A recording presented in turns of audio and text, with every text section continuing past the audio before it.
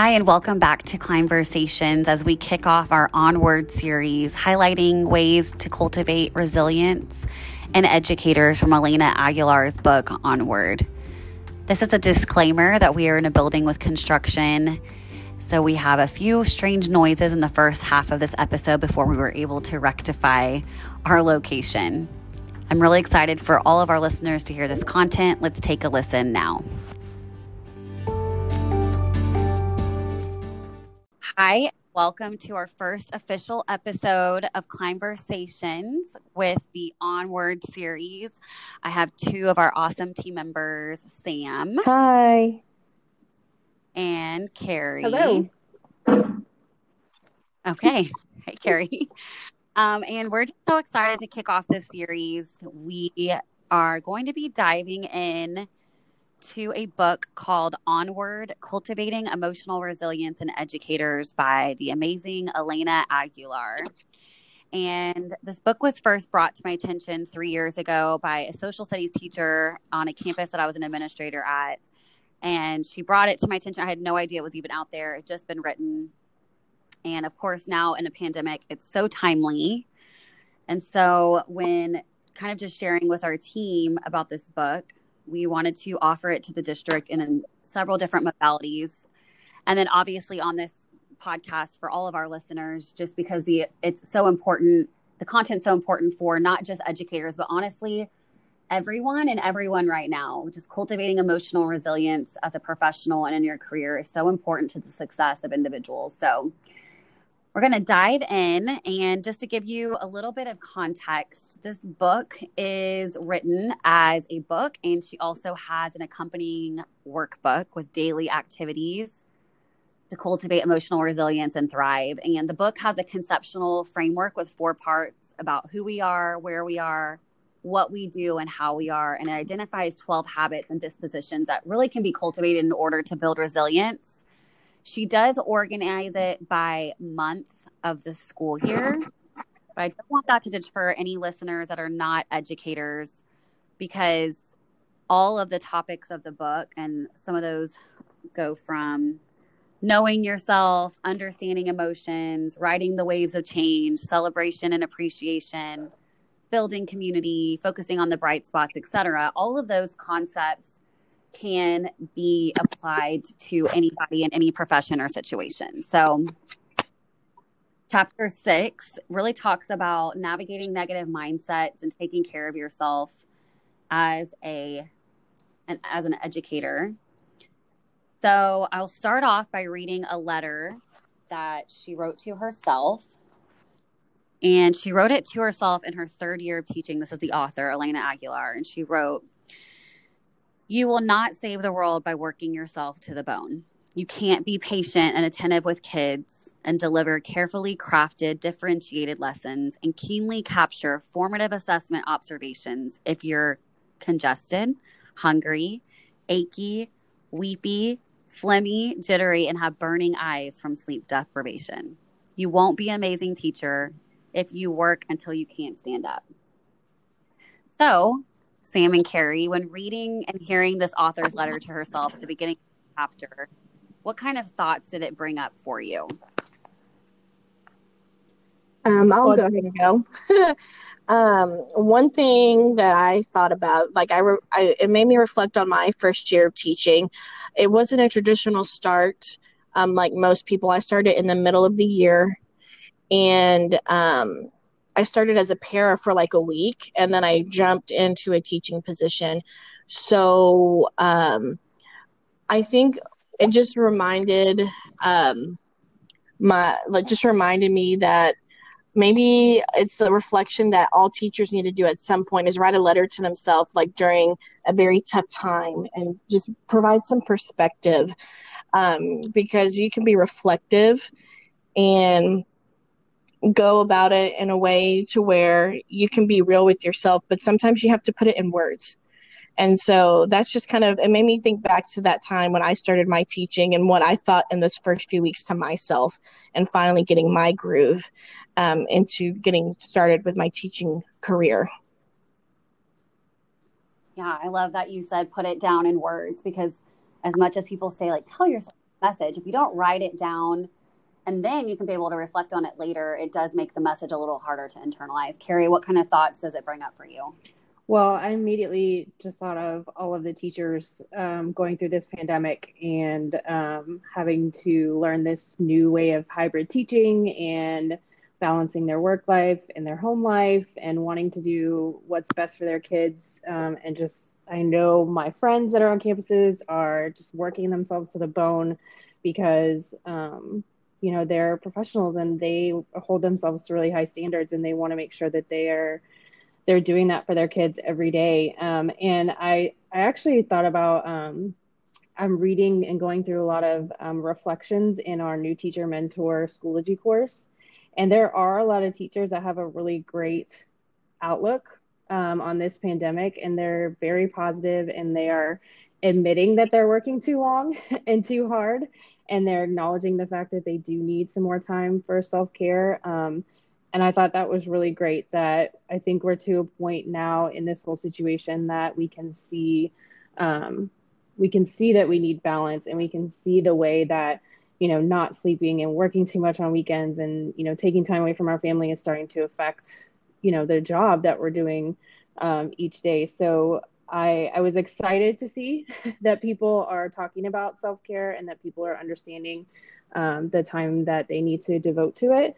And I was also excited that there was a lot of teachers who have such a positive outlook on this situation and just their love for kids and their love for teaching. And I hope that they're spreading that positivity with their colleagues and their PLCs and on campus, because, you never know, that one day, that one teacher that you say, good morning, or you're doing a great job, that could be like the one thing that keeps them going through that day. So that I hope that everyone's sharing those views as well. So that's kind of what it made me think of. Yeah, I like that you're highlighting that there are people out there that are really trying to have this flexible mindset of like, okay, this is what it is. I know what I'm doing. And I think it's a great connection that you're saying to highlight it with other people, because if we're not sharing the positivity or just the process of our minds with others, then we're not helping or supporting. And I think too, I don't want people to hear this and think, well, it's okay to identify it, but if there is no solution, which sometimes in this pandemic, there are situations that we find ourselves in, there is no solution. The work is not going anywhere. The structure is rigid because of whatever the case is in the situation. It's not to deter the fact that this is a challenge, but I think just hearing like, regardless, you cannot be in a sustainable mentality with not getting sleep, becoming sick. I mean, that's just not how our bodies are wired. And so, I think back, Carrie, to you and I having a conversation about an educator saying there's not enough time. And I think that's one of the biggest misconceptions with taking care of yourself, is that you don't have to go out and go get an hour-long massage or, take an hour and a half to read a book in a quiet room with a candle on, because I don't think any of us have that time. And if you do, please email me, because I want to know where that time is. But I think it's just important to highlight that, like, you have to name it. This is not sustainable if you are not taking care of yourself in one way or another. So I love that she kind of addresses that, and really November is such a time where disillusionment sets in for educators, and she kind of dives into that as well. And I'm sure that's probably across the board, no matter what profession you're in. But mostly for, teachers, because you're coming off of that high from the year beginning and it being exciting to, really starting to move into a stressful situation of, okay, now we're in this semester. So one of my favorite parts of this chapter, she talks about martyrdom, and she says, to hell with martyrdom. That's the name of the section of this chapter. But basically she starts diving into, some people ignoring their own health, but then turning into a savior bearing the scars and pleading for recognition. And these people are the people that you hear say, like, no one appreciates how hard I work. I'm the first one here and the last to leave every day. Or I don't even see my own kids because I'm so busy taking care of other people's kids. Or I can't take a day off. My office, my classroom, my campus would crumble.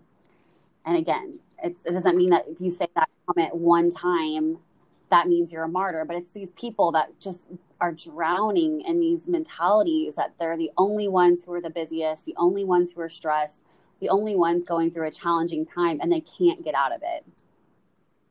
And so there's a lot to unpack here.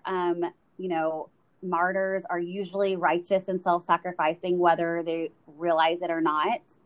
And it's important to notice the dangers that come with martyrdom, because it can be a deficit first to mindsets of students and communities, because that martyrdom can be applied to, like, save the kids, save the school, but also can undermine the health of the staff that you work on. If you're the martyr constantly walking around saying, how you're basically divine in some way, superior because you're the busiest, hardest working, most creative out of everybody, you're detailing these sacrifices and suffering, and it's exhausting.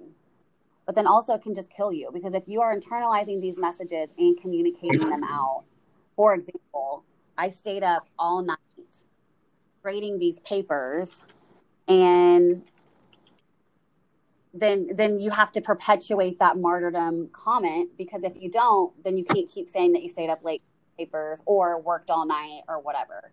So that's not going to benefit anybody, especially you, because not getting sleep and working all hours of the night is not how our bodies were wired. So when we're talking about that, we just have to acknowledge the origins, about the movies, like the Dead Poets Society, Freedom Writers, Dangerous Minds, where it's like, the teacher is a savior and they're working nonstop. And we really need to just tap into like how that's not realistic for our actual career. And the opposite of being a martyr is being a healthy person who's effective and humble and just is really there for the right reasons. So after kind of unpacking that content for listeners, so they kind of get an idea of what that complex is and how it's a dangerous place that comes from really deep origins, what kind of, like, what's standing out here to you guys and this martyrdom complex content? I like how you brought up how they talked about the movies and highlighted that, because I think a lot of educators, get really excited when you watch a movie that's dedicated to teaching, like Stand and Deliver and Freedom Riders was. But I think what is often dangerous is that while these people were definitely stellar educators that did such wonderful things for students of color and of diverse backgrounds, the other things that people tend to forget is like the things that it cost them. And like Stand and Deliver, the teacher had a major health crisis while trying to do all of these things for his students to pass the calculus exam. And then in Freedom Riders, Hilary Swank, you get all excited watching her, but at the same time, that teacher in real life lost her marriage due to everything that she was putting into that. Yeah. So I feel like while there is great things and while we want to be great role models, sometimes the consequences of that can be detrimental. And I think people tend to forget about those things. And so there has to be a balance when it comes to giving your all. And while that's very much appreciated, is it worth losing things that are already in your life? And I think people tend to forget about those things. Yeah, it's a great point to highlight. Carrie, go ahead. Yeah. Well, I just was going to point out that I like that in her book, she does say that she knows that teachers are seriously underappreciated in all ways to begin with. So it's kind of like we're already, fighting an uphill battle. We know we don't get paid enough. We know we don't have the benefits that other professions have. Like, we're already at this deficit. And then also we're working, like I said, our fingers to the bone with our kids. So I like that she at least acknowledges that and that's our starting place. But I really like the part that from her chapter about seeking antidotes and finding role models that have a good balance. And they're not necessarily the teachers who have their hand in everything, but they're really good, strong teachers who are involved, but who also like we said earlier, maybe aren't the last ones to leave, and they have, some good organizational skills, and they have that good balance. I remember when I was teaching in intermediate, there was a member of the ELA department that I was just in awe of, because like she had all of her stuff together. She, was one of the best teachers that I'd ever worked with. And, she was able to leave, she went home at a decent hour every day but was still completely prepared and had an amazing classroom the next morning. And I remember when I was able to be on a PLC with her, just like asking her, like, how do you do it? How do you do all this stuff? And it was really just a couple little things and a couple shifts that I could make, that it wasn't that I was, leaving my papers ungraded or waiting till the last minute to do something. It was just little things, like she would come to a meeting with, an outline of what she kind of had in mind for the next week when we were planning, instead of coming with a blank page, and that got us through our planning quicker. It got us into better conversations. And it was just little shifts that I could make that would help me manage my time and help me have a better balance between home life and work life. And I think the whole martyrdom idea all stems from, we just want to be, as humans, we want to be noticed and we want to be recognized. And I think, again, like I mentioned before, that's where we can come in and our colleagues for each other. You don't have to be a principal or an admin on campus to acknowledge each other and to reach out and to be positive and help each other stay on top of it and notice each other. And I think that, going to Dr. McGowan's, opening words with our kickoff this year, kind of reflect that as well. Like, we need to make sure that we are seeing each other and noticing each other, especially in a time like this. All right, Carrie. Yeah, I think that you bring up some really good points about, it doesn't always mean that there has to be some huge change to routine in order to change, why maybe you're so stressed or busy. It can take little tweaks in your, everyday processes to kind of make your life a little bit easier. And Sam, I think it's so true too, what you were highlighting these movies. A lot of times there's a focus on the sleeping part and it's so feel good. And I remember watching Freedom Writers and I was like, yeah, I'm a teacher. But then, like you said, sometimes the things, that people forget about those movies, I totally forgot until you said something. And so I think it's really important that, like Elena says in her book, cultivating a vision for your life that's holistic. And I'm happy to say, like, these holistic type of mentalities are becoming more popular, and before they might have been looked at, as weird or whatever. I mean, I've recently gotten to yoga in the last few years. When I was younger, I was like, what, yoga? Like, I'm not going to do that. But I like that she even names, like, considering working with a therapist to explore underlying emotions. And it's really important for people to really think about, like, why am I drawn to martyrdom? Why do I constantly talk about how busy I am or how much I've sacrificed for my job? Why am I having to convey that to other people for attention seeking? Again, all of us have probably contributed to the martyrdom mindset.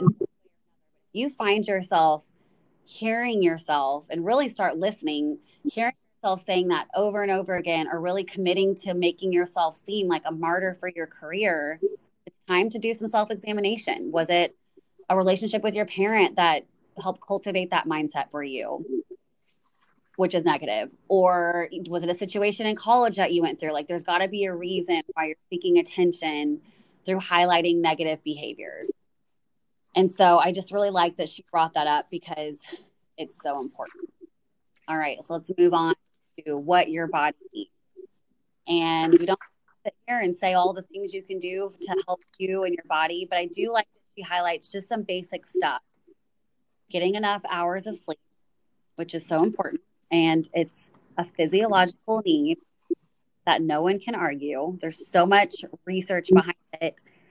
When you're getting enough sleep, your brain is creating, consolidating memories and organizing thoughts. So if you think that you don't need sleep, like, your brain needs that time to process, and it needs that time to make creative connections and remote associations and unusual connections. There's science and truth in the old adage, sleep on it. And I like that she's just constantly showing this research about how your brain is cleaned up when you sleep and talk molecules flush out of your body systems, including out of your brain. And I just love that she's going into all these things, obviously eating well. And I say obviously, some people don't realize that, like, if you're eating a ton of sugar during the day, it's not good for your brain and how it's functioning. And then exercising. We all know that exercise can help and has so many benefits. But one of my two favorite things that she talked about was, well, I'll get into those in a second. So let's talk about, like, which of these things do you go to and why, when you're really thinking about, okay, I'm hitting a wall, this isn't becoming healthy for me, like, which one do you go to? So I am a get in the sun girl. Like, Yeah. I find the sun just revitalizing, and just, even if it's just taking a step outside of a building or my house or whatever, and just standing on the porch or the patio for 5-10 minutes, taking a walk, a lap around the building. I grew up, going to the pool and like being outside all the time. And so I think that just kind of re-energizes me, even if it's just small doses. Being in the sun makes me feel like a better me. So that's one of my favorites. Well, then I have Yeah. a section for her is forest bathing. I had no idea about this until she put it in here, but I agree with you, Carrie. Sun really does it for me too. We grew up being outside, and then especially during quarantine. Yeah. I've always loved being outside in my backyard, but that was like my saving grace during the thousands of Zoom meetings that we had. But in Japan, for listeners who don't know this, there's a practice called, well, I'm not even going to try to say it, but it translates into forest bathing. And it's actually of healthcare and healing in Japan. But basically, it's a medical practice that is based off of trees giving off organic compounds that support natural killer cells. It being in a forest lowers your blood pressure, improves your mood, energy, sleep, etc. If you get the book, then you'll see there's more benefits there. But they just say that, like, forest bathing differs from hiking because it centers on the therapeutic aspects of being in nature. But people just go into the forest and walk slowly, breathe. They open all their senses, and they just really get the benefits of being in the trees. Now, obviously, we don't have any major forest over here, but I think it's just really important to highlight that the sun can really do a lot to improve your mood, and then just being outside in nature. Sam, what about you? I have to agree. I think we all talked about this not that long ago, that we all just have to get outside. And for me, it's definitely about being in nature. But if I can be in water, that is my happy place. Because, like, anytime that I've been to the beach with my family, everyone will go into the water for a few minutes and then they get out. But I'm usually out there for the majority of the day, just floating and relaxing, because there's just something so calming about water to me, and that's like my happy place. Like, if I was a fish, I'd probably be really happy. But it's just, I don't know, it's just, I think it's like the rhythm of the waves, and it's just very calming. And like, I'll go to the pool and just sit there and float all day, and I'm so calm when I do that. There's just something about it. I don't know, just being around water. I've always loved water, but anytime I can get outside and just, take in the sun, or just be in nature just to look and see what's around me, is really beneficial. But if I can get in water or near water, that's definitely a bonus. Yeah, and I like that you brought that up because I agree with you so much. I could float forever. It's so fun to float, which she brings up in her chapter too, because she talks about flotation tanks. And if anyone's listening who's done this, I have to know, like, what your thoughts are. And from what I understand, I think she said this in the book. Yes, MVP Steph Curry from the Golden State Warriors is an avid flotation tank floater. And he actually credits that practice with his, like, calming demeanor, very therapeutic. But basically, you go float in a tank. I Googled this after I read the chapter because I was like, is this a thing in Houston? And we actually have flotation tank store. I don't even know what they're called, stores, places where you can pay for a monthly membership to go float in a tank for an hour. And so definitely want to go try that out once this pandemic's over. And obviously you got to make sure they're, like, sanitary. You don't float around in some, like, growth bath with, I mean, I know. Maybe wait till after COVID. But it also says like sitting near water, the water gives the brain a rest from overstimulation and then puts it in a meditative state. So it's not just a preference, Sam, like this is actual science. She's even saying in here that if you can't be near running water, open the windows and just get outside. But even, just purchasing a little baby waterfall for your backyard, like you can get one of those ones that like plugs into the wall. Like even those little things of just hearing running water can really help as well. And even like those apps that they have now, like the Calm app and like the meditative apps, they have different noise, like sounds and like, sound machines. Like I fall asleep to rain every night on my phone just because it's calming and soothing. Yeah. And they have waves and ocean. So just having that noise of like the water around me is soothing as well. Is it so weird that I fall asleep to static? Like I do the same noise, but I use static. I'm like, okay, that's interesting. Okay. All right. So then she kind of goes into diving into perfectionism. And I love this because it's just, I think we can all relate to this one in one way or another. Well, no, I say that we can all, not all of us, but some people are just chill and they're not perfectionist. But the characteristics of a perfectionist, according to her, I'm going to list those first for listeners and then we'll kind of dive into it. But upset when someone else or life in general doesn't measure up to how they think things should be. If you're listening, just think like, do you do this? Have uncompromising rules about how things should or must be. Blame themselves when things are out of control. Thinking in black and white terms.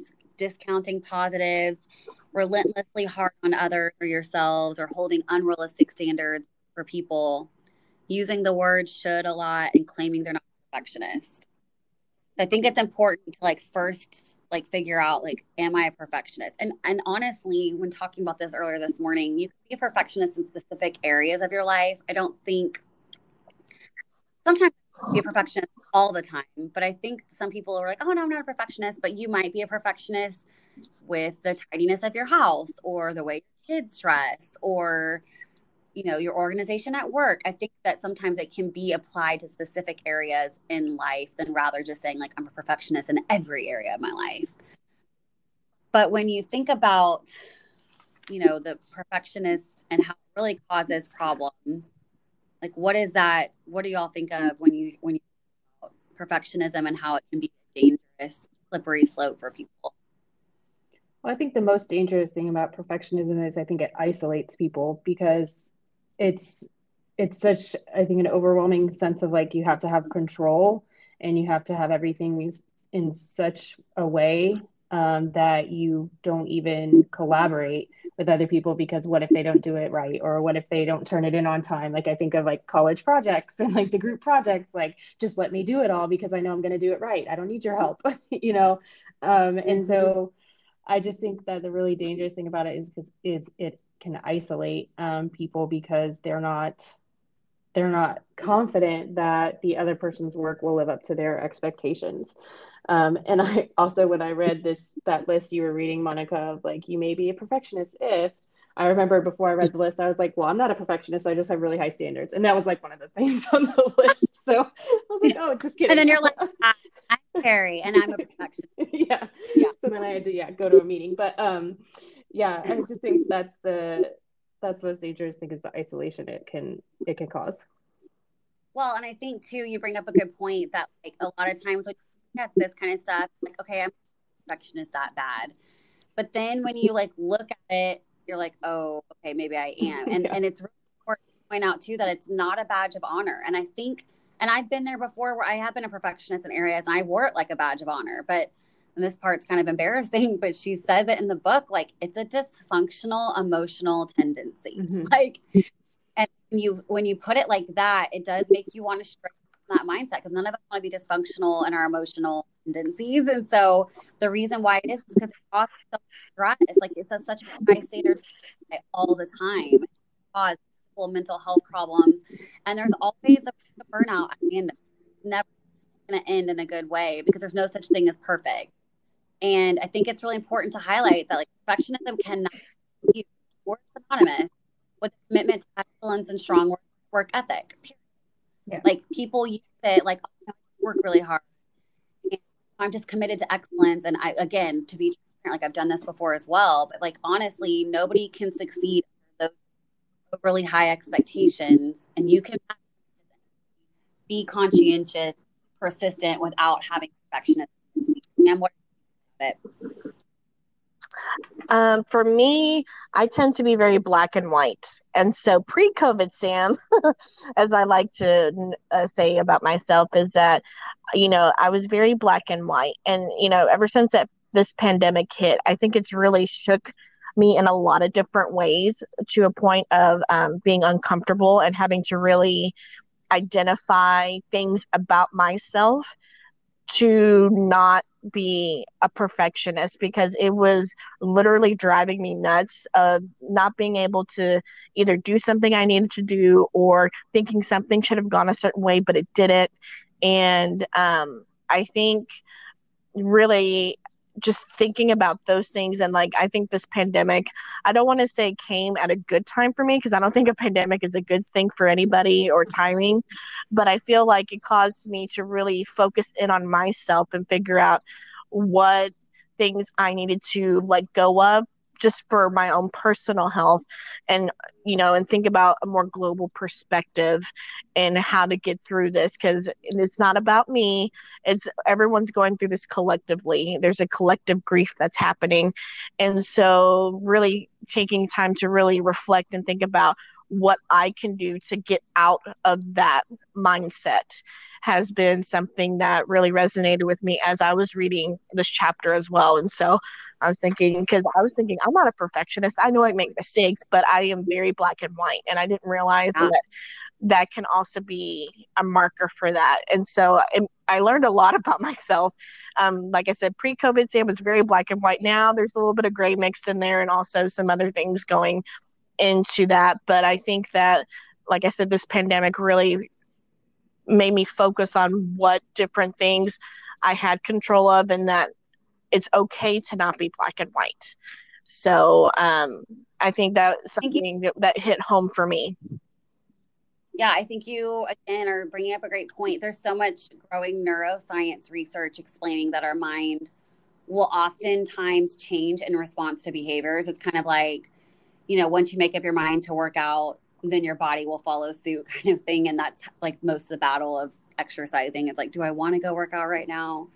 Well, you don't want to, but change your mindset and your body will follow. And I think that that's a great point. It's like positive self-perception is what she's highlighting in this chapter too. And it's like valuing your mind, heart, body, and spirit makes foster resilience. And like if you can't value those things and have that positive self-perception, then it's not going to help you fix it. And when you're fixing it, you want to just get real. You want to write a list of problems that perfectionism causes in your life, and write a list of things that could be possible if you didn't have those tendencies. And then really, just like we said before with martyrdom, exploring and uprooting the origins of why you're committed to perfectionism. If this is an emotional dysfunctional tendency, what in your life has led you to this? And how can you process and unpack that situation, event, that person that's had an effect on you, family member, friend, spouse, whatever? Why are you striving so hard to make everything perfect?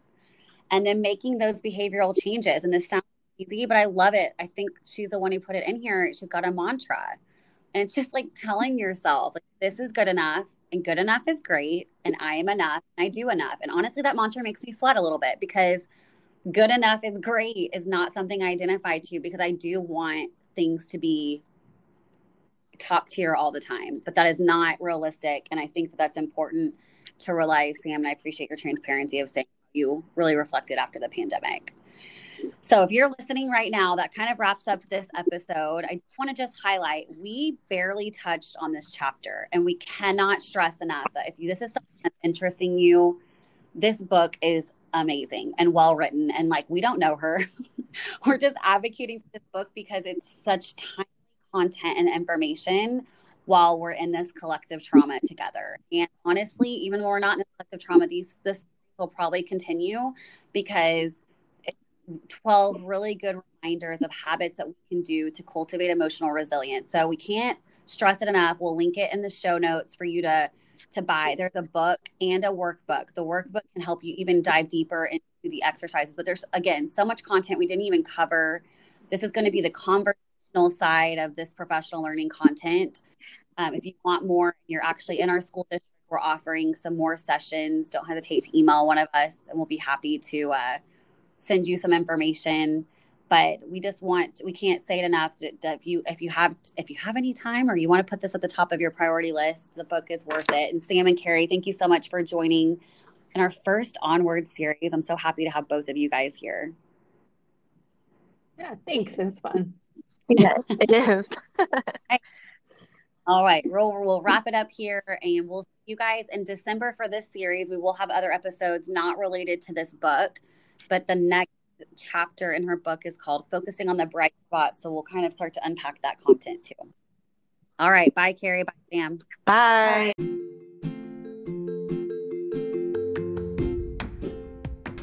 Thank you for joining us for our first episode in the new Onward series for Climeversations.